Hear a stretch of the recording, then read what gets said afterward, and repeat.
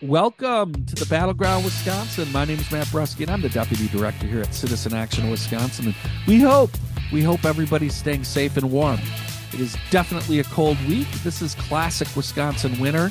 And Robert Craig, who I know actually loves this weather, is getting out in it, I am sure. Robert Craig, our Executive Director here at Citizen Action, is with us. Robert, how are you doing?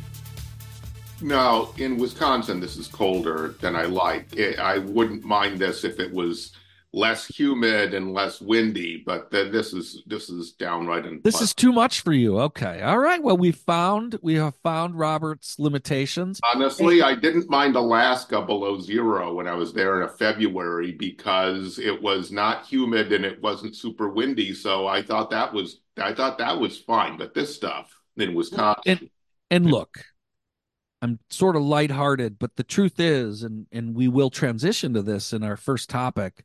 Um, it's very serious out there right now, right? Like not only for folks who are unhoused, which are everywhere in our communities, right? And that's very real for all of us. And just the amount of power outages where folks experienced actually not having power. And we're going to talk more about that because this is all operating with in the broader context of the huge political news this week at the PSC. But before we get into that, Robert, and I'm going to have you help sort of lead that conversation because this is an area you're deeply involved in. I want to remind our listeners we are having a 40th anniversary event in Milwaukee on March 11th at 6 p.m. at Enlighten Brewery in Milwaukee. And we really want you to sign up and come. Again, Monday, March 11th. I can already announce already that we're going to have satellite events in La Crosse, Eau Claire, Wausau, and Green Bay. La Crosse is going to be on Wednesday, March 13th. We'll have more details on that down the road.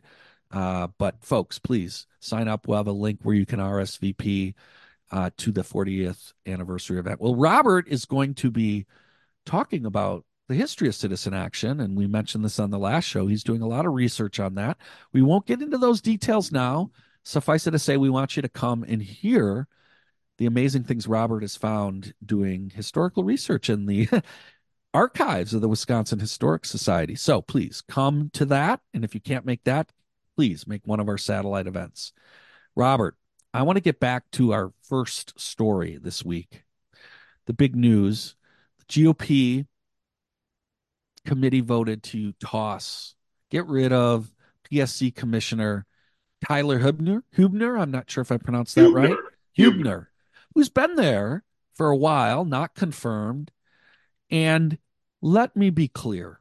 And by the way, this is after, was it the chair? Robert, could you tell me? This is the second person who stepped, well, The the other chair person is step, stepped the down. chair is stepping down, and now Yes. another member has been fired by a Senate committee, and Evers immediately replaced the second one because the chair has resigned, but it isn't effective yet. So the chair is still there, but will soon be gone.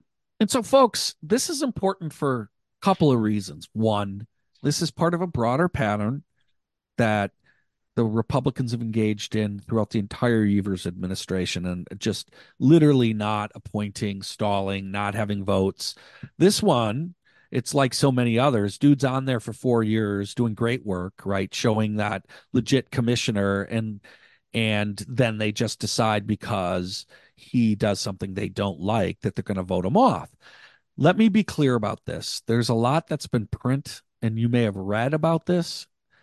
This happened because they are upset at the fact that he has been open to finding out, listening, and figuring out how we deal with the terrible energy burden that tens of thousands of low income folks throughout Wisconsin deal with. And that is that they're paying a huge chunk of proportion of their income on energy. Most of us pay, less than a couple of percent, right? But there are a lot of folks, unfortunately, who are paying 5, 6, 10, sometimes 15, 20% of their income. It's untenable, right?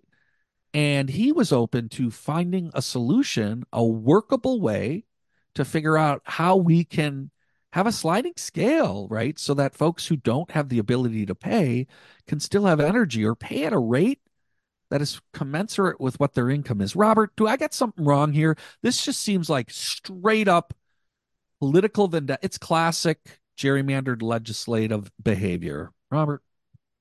And kudos to the governor on this, because this podcast, I think, more than any outlet in the state that I can think of, is even-handed. We say when we disagree with Governor Evers and when he's making when we think he made a mistake.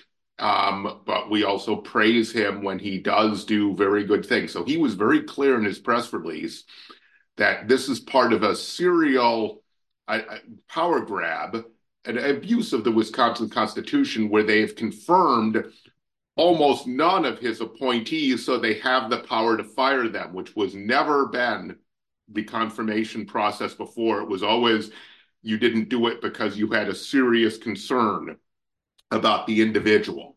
And so this is it's outrageous behavior. He was ready and immediately, because they knew this was come up, had a replacement. I know nothing about her yet, though a number of us are trying to figure out, other than she's on PSC staff right now, so she has some expertise, obviously. Look, she's clearly someone who has some experience. She's been there for like 10 years that I see at PSC.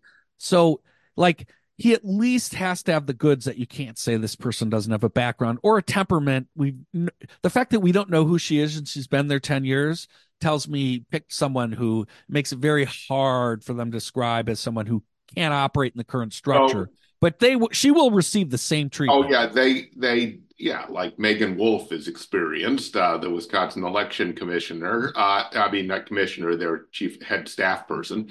So Tyler Huebner, so folks know, because we knew him before he was a PSC commissioner, which is rare. That's a problem with the PSC, how arcane and insider it is in terms because it does something critical, one among other things, utility regulation. Um, that he was the head of the Association for Solar Energy Providers, Renew. And we don't totally agree with all those providers. They're not always pro-labor, but they're pro-renewable energy conversion and meeting the climate crisis. And so he was scored by this committee. I think it was Senator Noss who was leading it, one of the darker lights, which is saying a lot in the state Senate. That it not only called out what you mentioned, Matt, energy burden. And by the way, in Milwaukee, the research Kudos Sierra Club is fantastic. That it's racist that Black people pay multiple percentages more of their income than white folks. That whites pay an average of 2% of their income, and many African Americans 10, 15, even 20% when they're very low income. And by the way, I think it's having like a regressive tax where you pay more in cash, which is unthinkable. We have a utility monopoly put in by government, okay, by the power of government. And you can't live without access to utilities, okay? This is not cable television or a satellite service and so I mean, this think of that this week. That's an important thing to yeah, marinate in this week. How critically important if you have access to energy versus somebody who's unhoused or is without it this week right now, even if they're housed, folks, this is fundamental. yeah, and it's a tax in many ways for a vital service that's privately provided because also required is 10% guaranteed profit for a utility like We Energies. Their ability to make massive money on financing things, and then they, of course, rig the system and take over the regulatory process. But in addition to energy burden and trying to actually think about having, which other states have, it's not crazy. Ohio and Nevada at least have this, capping the percentage of income you can pay for utilities. It's 3% in Nevada, folks. And so but they, of course, don't want that. So think about the utility role here, because he's also called out by this committee for wanting to move to renewable energy. So they said the quiet part out loud that this is about answering the existential threat of climate crisis as well, that they're opposed to Tyler Huebner for. So I want to point out that we're blaming the lawless Republicans who deserve this.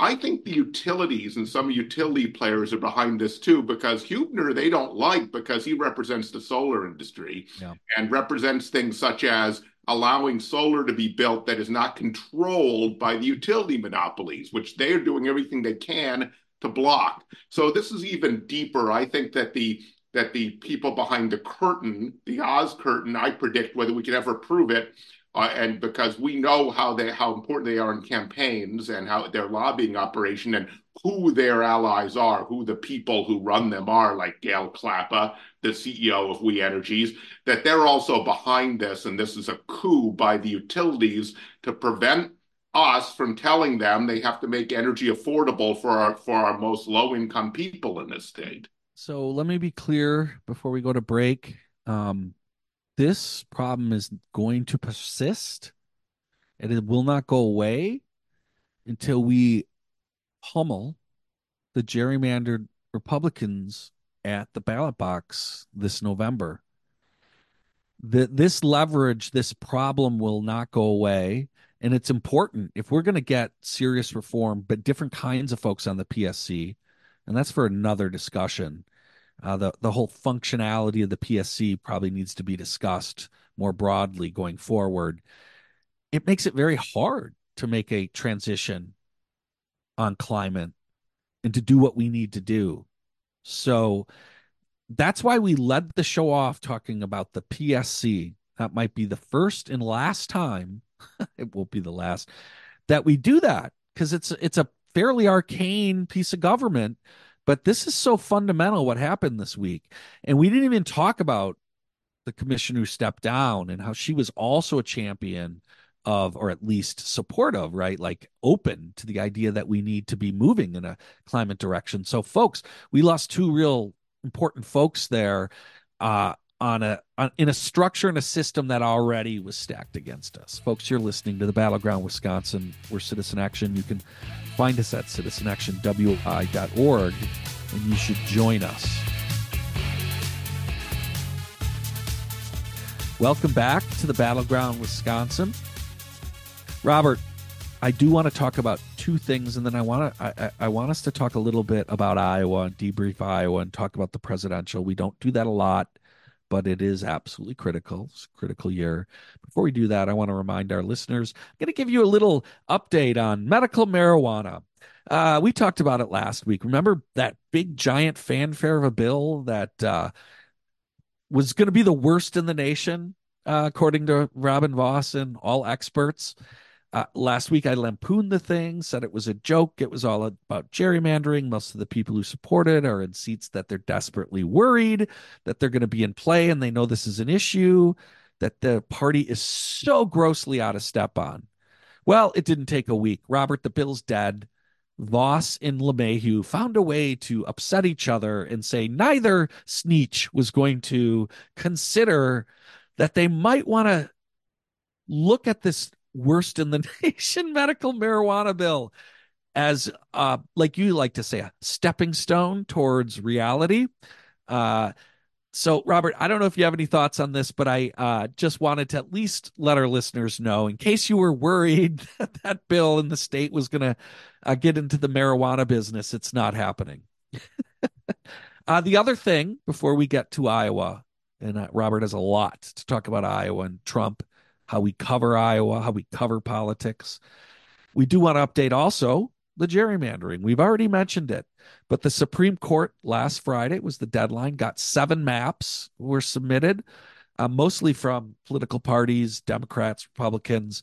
Um, but I want to point out also Law Forward, which is a more of a progressive political law firm that's only been around a few years. They were the only ones who actually submitted maps that got us close to parity, which we know is where the state is, partisan wise. So shout out to them. Let's hope those maps get deep and strong consideration. But the other big news this week, the Elias Law Group is also asking the Wisconsin State Supreme Court to reconsider the state's congressional maps also. So, and they're basically using the same justification that the court used for taking up the legislative, as a reason that they need to do this and need to do this before the 2024 election. I will point out their main two areas where they want to see real redress is District 1, that's Brian Stiles, and then also the third, the congressional district that well, Van Orden and is we just the hot battle right now. And the latest news in that is Tara Johnson stepped out of the race over the weekend. Um, Shout out to Tara. She is a member of Citizen Action, and we appreciate everyone who takes the big step of running for office. We know it was probably challenging to decide to step down, but that was a decision she made. So we will continue to talk more about the third CD, but it is one of the districts that this Elias group would like to see change. And by that, it become more democratic. Robert, Iowa. Let's talk about Iowa. All I'm going to say about Iowa is very low turnout, not surprising with the weather and the state of Trump. I will summarize Iowa. The Republican Party, as we used to know it, certainly in Iowa, is dead, right? Like it is the party of Trump. Trump got over 50%, barely showed up, barely did anything in the state. I mean, DeSantis, no one worked as hard. No one worked as hard there. And Haley worked hard at the end, but neither of them could even muster any serious challenge. Robert, from the horse race, which I want you then, I know you have comments you want to make about how we cover this from the horse race. I don't know why we even spend time on the horse race. This race is functionally over. Trump is really going to solidify this over the next few months. It should be well on fumes by the time it hits Wisconsin. Robert, your thoughts on Iowa, and I know you got a lot of thoughts.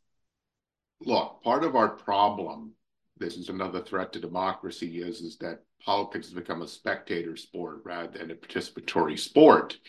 And the only way to take on the massive corporate power and the now proto-fascist conspiracy of the right to end democracy is organized people working together and volunteering to change things, to actually, that only organized people can defeat organized money, as we like to say. Now, so this whole media for over a year, intense coverage of the horse race, poll after poll, think about the money spent on all this polling.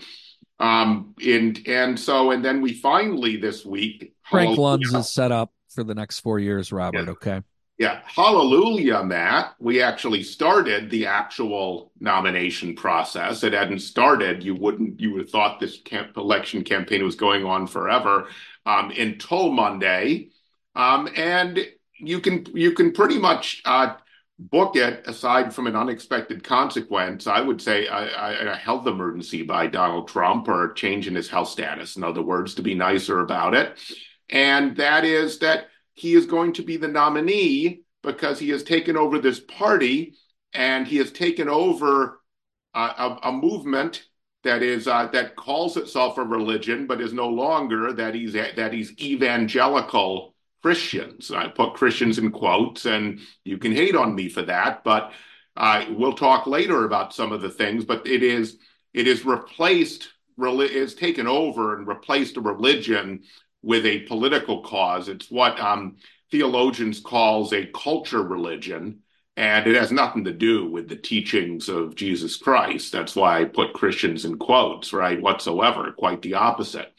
And so we now know that, I mean, look, you can't figure out, it takes great intellectual power to figure out Ron DeSantis's path or Nikki Haley's path, right, in all of this, when you have that rabid and powerful a base and when it has the ability to dominate. And we're going in after New Hampshire, maybe a blip. I'll just say that, to a little punditry, because it has the most independent voters and has the fewest evangelical voters of any state that matters in a primary by far. But then we go to South Carolina and we go to places that are even more evangelical than Republicans are in Iowa.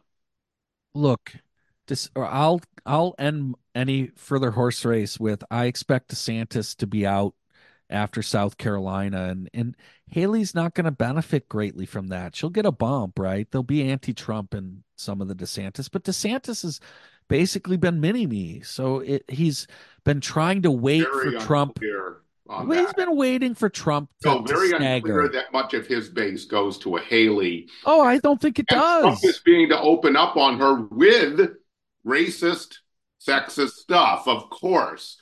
This I is a did want to say, Matt, that in the heavy horse race reporting, it did come out between the margins that climate activists did a tremendous job taking over Republican events, which is really important given the importance of the climate crisis. And it what you can't find a whole article about it. And it's amazing that the articles that exist are about, how the candidates handled it and what it says about them. So back to the horse race, right? Or what it says about DeSantis, because DeSantis was the one that violently responded to the climate protesters. I just want to end. I will land this with something that should matter to them on horse race. If young voters are going to be re-energized about Biden, one of the ways would be to think about climate and understand how bad the other party is and how much good Biden's tried to do on it. And of course, the media doesn't do that anymore. The main corporate media has given up any obligation. This is what their First Amendment free protection is supposed to be for, to educate the public on what's really actually at stake in these elections. well, look, this is where we come in and y'all come in, right? Our action, our activity, and what we do this year is going to matter a lot. And I think everybody knows we're deeply committed to that work, as much volunteerism as we can generate to be out talking to folks in our community. It's incredibly powerful work. It's critical, and this year it's going to be even more important than ever because the avalanche of ads will be dizzying. But with that, we are going to take a break, and when we come back, we are going to be joined by Kate Felton, who is, I think everybody knows, is a Eau Claire City Council member, a member of Citizen Action, and our former organizing director. But we'll tell you why Kate's joining us right after this break. You're listening to the Battleground Wisconsin. We're Citizen Action. You can find us at citizenactionwi.org. Welcome back to the Battleground Wisconsin. We are welcoming Kate Felton. Kate, good to have you. Yeah, great to be here. Oh, great to have you. And the topic is not great, but let me just say, and before we set it up, before we ask you to speak, one of the reasons we wanted to have you on is that we see this issue that we're about to talk to, which is just straight up anti-immigrant, anti-refugee, racist activity as an continued effort by the right wing and the Republican Party to bully and harass, particularly Eau Claire and other progressive communities that are actually doing the work properly. And so we wanted to have you on, just first of all, for our listeners, if you want to check out because you think this is about Eau Claire, because this is about a much broader thing, right? This bullying, this taking away local control, sending, just horrible behavior. So, folks, Kate, so with that being said, I would like you to tell our listeners a little bit, give it a couple minutes to tell us what's been going on, right? What's happening, and then why this bill that came out of the Republicans in the legislature to really go after Eau Claire around your refugee resettlement policy. Tell our listeners what's going on, and of course, thank you for being here. Yeah, so in the last 6 months or so, the within the city of Eau Claire, we have been fortunate to be selected by a worldwide organization, nonprofit, to consider opening an office here in Eau Claire to work with refugees who are fleeing violence in their countries to come and give us the great honor to live in our communities and resettle here in Eau Claire. That was certainly the action of this private nonprofit and the State Department, the federal State Department, which they collaborate with to resettle here in Eau Claire. And as folks can expect, there was some reaction to this decision to bring this nonprofit here. There have been protests over the last several months, anti-refugee protests, and particularly an outcry from conservatives that there's some nefarious illegal activity happening at the city. Um, the city council is obviously a local government. We don't have any purview over refugee resettlement. We don't have any say over who gets to live here and who doesn't, thankfully, as we shouldn't. But yet there's a very loud, very radical conservative movement in Eau Claire that is accusing the city council of working in closed doors or in the dark. When in reality we have never taken a vote on this, don't ever need to, because this is a federal matter. So as a result, this is, like I said, this has been going on for months. As a result, a conservative state assembly member from just outside of Eau Claire has introduced a bill in the state government to force local governments to take votes on refugee resettlement, forcing us to have some sort of purview over this federal issue. In my opinion, for the explicit purpose that they can politicize and go after liberal local government bodies.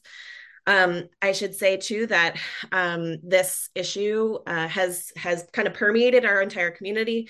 The Eau Claire County Board has voted on a refugee resolution, an anti-refugee resolution, and the local chamber of commerce actually came out against that resolution in turn essentially supporting refugees. And so I just want to say that this bill is really representative of the most radically conservative part of our community, and really is unacceptable. Robert? Yeah, this is, I know you're focused on, as a local official, Kate, on specifically, what the process should be in Eau Claire, but this fits into a broader strategy of now a Christian nationalist right that is to dehumanize other people and rev up fear, hatred of them, etc., for political advantage. And not only is that unchristian, which is why Christian nationalism is an oxymoron, it's idolatrous to put this certain kind of right-wing nationalism as to make that the standard, the goal, rather than a religious goal. As you know, I think if I recall, Kate, your dad was a minister, so you know what I'm talking about with idolatry. And just we just see the playbook over and over and over again. And I think we need more leadership, like we've seen in Eau Claire, Kate, at the state and national level, where we're willing to take it on frontally rather than simply try to, we'll build more safeguards. We'll respond to it as if it's a legitimate policy concern as opposed to what it really is. And you brought up a good point, Robert, about this Christian nationalist movement on this issue and lots of issues. And I just want to add that so World Relief, the nonprofit that has settled in Eau Claire and is working on supporting refugees, they're actually a Christian organization that was founded over 75 years ago to really uphold their Christian values, to support people in need. And so I think it's really ironic, I guess, that we have actually an extreme Christian legislator who has introduced this bill, kind of working in against this Christian organization. And so I think your point is really well made and exemplified here. Look, this folks, if you look in and dive in, Kate's being actually extraordinarily polite. This has been the worst of the worst.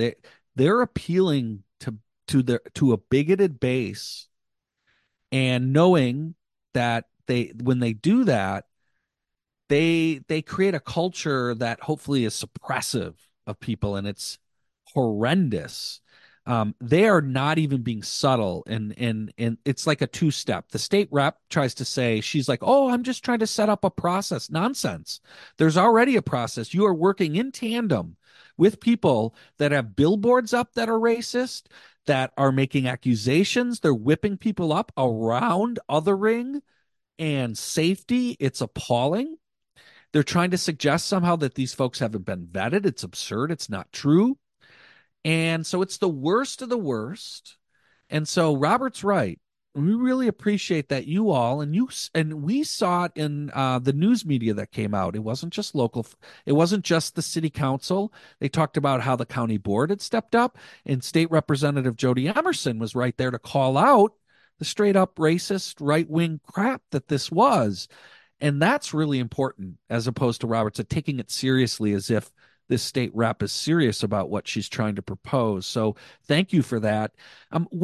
What do you see as the next steps, Kate, in this? And like, um, yeah, just because there will be more, right? And there's other fronts on this kind of efforts, but just especially to other people in our communities, right, that are possibly experiencing similar things happening to their local electeds when they're trying to do good. Yeah. So on a state level, obviously, we need to fight this one particular bill. Folks need to call into their legislators and into the governor's office to ask them to oppose this bill. Like you said, Matt, it's kind of masked as like an information gathering kind of bill, but it's inherently racist, and so we need our legislators to know that we oppose it. We need to this really, like I said, this is representative of the most radically conservative part of our community. And there we see the same 100 people speaking out against refugee resettlement. But I know after 8 years of talking to my constituents that the vast majority of people in Eau Claire want to help people in need and support refugee resettlement. And I suspect that to be the same in the state of Wisconsin. So ultimately, we need to make sure to be electing people who represent our values, making sure that our maps represent our values. And on a local level, as city leaders and constituents and citizens, we need to just continue to show refugees kindness, make sure that they know they're welcome in our churches, in our schools, in our coffee shops. And so I think ultimately that's the best thing that we can do. Totally agree, folks. Please, if you haven't, reach out to your state legislator and let them know they need to oppose this. But you said it, Kate. Everybody has local elections coming up this spring in your communities. It's important that when you have city council, county board, school board races, that you ask about these kinds of questions, because they will experience potentially, especially in our progressive communities, this kind of pressure from outsiders. In Eau Claire, we were just going through this a year ago on the school board, right? The same stuff that they were doing, pressuring your school board. So, Kate, thank you for being a local elected and fighting for the values and helping actually create in Eau Claire. You all have created a really progressive community that is really stands out in many ways and is a beacon to a lot of our other communities of what we need to do to create a progressive Wisconsin. So we really appreciate that. Thank you. Yeah, thank you. Thanks for And covering the issue. and before you go, you have 30 seconds, Kate. You used to be our organizing director and you just recently left, and you're doing something that's near and dear to us. You are getting people out in the outdoors. Let folks know about what you're doing who follow and care deeply about Kate Beaton and live in the Eau Claire area. What's your new venture there? Yeah, so I opened a small business here in Eau Claire. It's an outdoor outfitter to break down barriers that keep people inside. So getting people out on the rivers and in our forests and experiencing the great benefits of being outside and being in community with each other too. So, and the URL is just eauclaireoutdoors.com. Please, folks, go check them out. Eau Claire Outdoors and get outdoors. I saw you've already taken people out in this bitter cold, so you're doing an amazing work. Thank you, Kate Beaton. We really appreciate you, and thank you for taking the time to join us. Thanks so much for having me. Yeah, absolutely. Folks, you're listening to the Battleground Wisconsin for Citizen Action. Welcome back to the Battleground Wisconsin. It was great, Kate Felton, to join us and give us an update of real stuff that happens in our communities out there on the front lines, folks, fighting this issue, this refugee immigrant battle. It isn't just occurring, at the borders, right? It's occurring in all of our communities. And so we wanted to make sure that we are educating our listeners about that in all of our roles locally and staying engaged in this issue. Robert, we got another segment. And I wanted to give you an opportunity. There's more you wanted to say about Trump. We did not get through everything in sort of debriefing Iowa, in looking forward, and actually less about, quote, the horse race than connected to what we just talked about. This right wing is really fomenting a lot of hate. What they're doing in Eau Claire is just straight up appealing to bigots with the hope that they also catch a broader net, get more people thinking about the wrong things, going into, not being fact based. The worst and the even more terrifying aspect of this is just straight up like fomenting of violence. You hinted at it in terms of the way some of the climate protesters were literally physically assaulted in Iowa. But we know, we try to recruit candidates. We've been told, I don't want to run because I am terrified of the people that Trump and that MAGA and that whole culture has whipped up. Robert, I know you have more you wanted to say about this one. Give you that opportunity.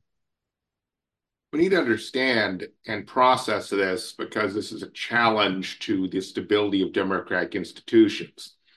Right-wing conservatism has always had, if you look at its history, much more of an element of the use of violence within it. But if you get really extreme and closer to authoritarianism and fascism, it becomes more extreme, okay?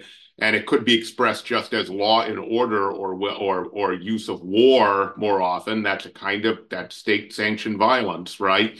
But then with these authoritarian and populist authoritarian and called fascist movements in the parlance of the mid-20th century, it includes not only state violence, which Trump certainly has implied, but vigilante violence. And that is used to first gain control of your own faction, conservatives, right? Where people who will challenge you are afraid to do so for fear, right? And we know this. Mitt Romney's book says that there are individual senators and House members who chose not to vote for impeachment or to certify the election because they were afraid physically for themselves and their families, and some that have resigned because of this. And Mitt Romney himself has to employ massive security, which he's a rich man, he can do, to defend himself.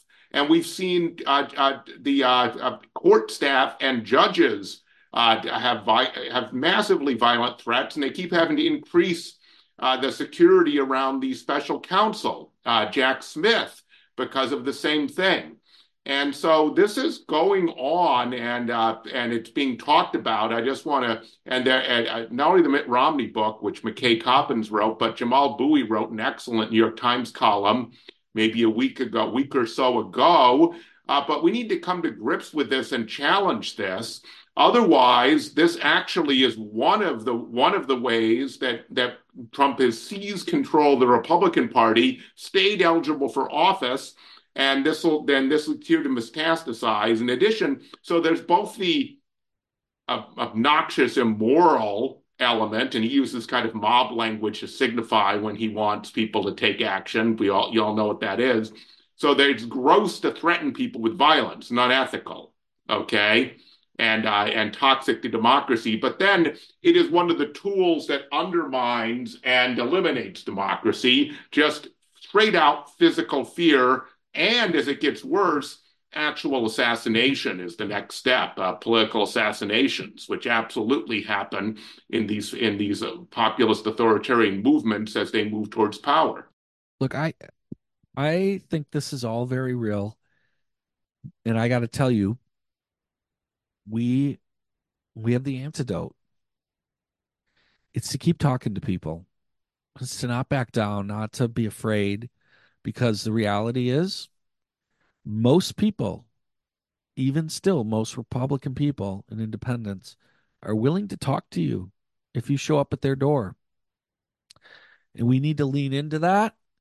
And because that's how you restitch and build community, build democracy. It's how we win also the elections, right? Which we have to do. We have to take that as a preeminent call for us to make sure that we knock the Republicans out of the state legislature, that we take back Congress and get back to fighting climate change as opposed to denying it. And a whole host of other things, a whole host of things we don't have time to get into. But the best way to fight this is to get involved in citizen action, support our field work. We are going to be back on the doors in spring elections very shortly, and we will be deeply involved in the elections this fall. You need to be out there supporting, doing that work. Help fund it if you can't go do that work. We'll put a link into our Battleground Fund. We've raised over a couple grand already from people and small donations for that. Please contribute to that. I want us to close by talking about healthcare. Um, I think most of our listeners know before the holidays, we had a big public push around the BadgerCare Public Option bill, which is the only legislation that really starts to seriously expand access to healthcare. And it very serious piece of legislation that was introduced. We have a lot of people signed on. Folks, if you want to get involved in planning how we are going to get a public hearing for the BadgerCare Public Option, join us next Wednesday, January 24th at 7 p.m. virtually. We will have a link where you can sign up to join us. We'll let you in on the latest as to what's going on the status of the bill, who's signed on as co-sponsors, and what our plan is to make that happen and how we're going to make this the defining issue in the next election. So please check that out. But with that, folks, we're going to wrap up. We're going to wrap up this Battleground Wisconsin. We want to thank Kate Felton for joining us, Eau Claire City Council member, doing the good work, trying to make sure that we can get refugees safely resettled in our community and push back against the hate that has descended upon Eau Claire and other communities. Thank you, Kate. Folks, we'll see you next week at the Battleground Wisconsin.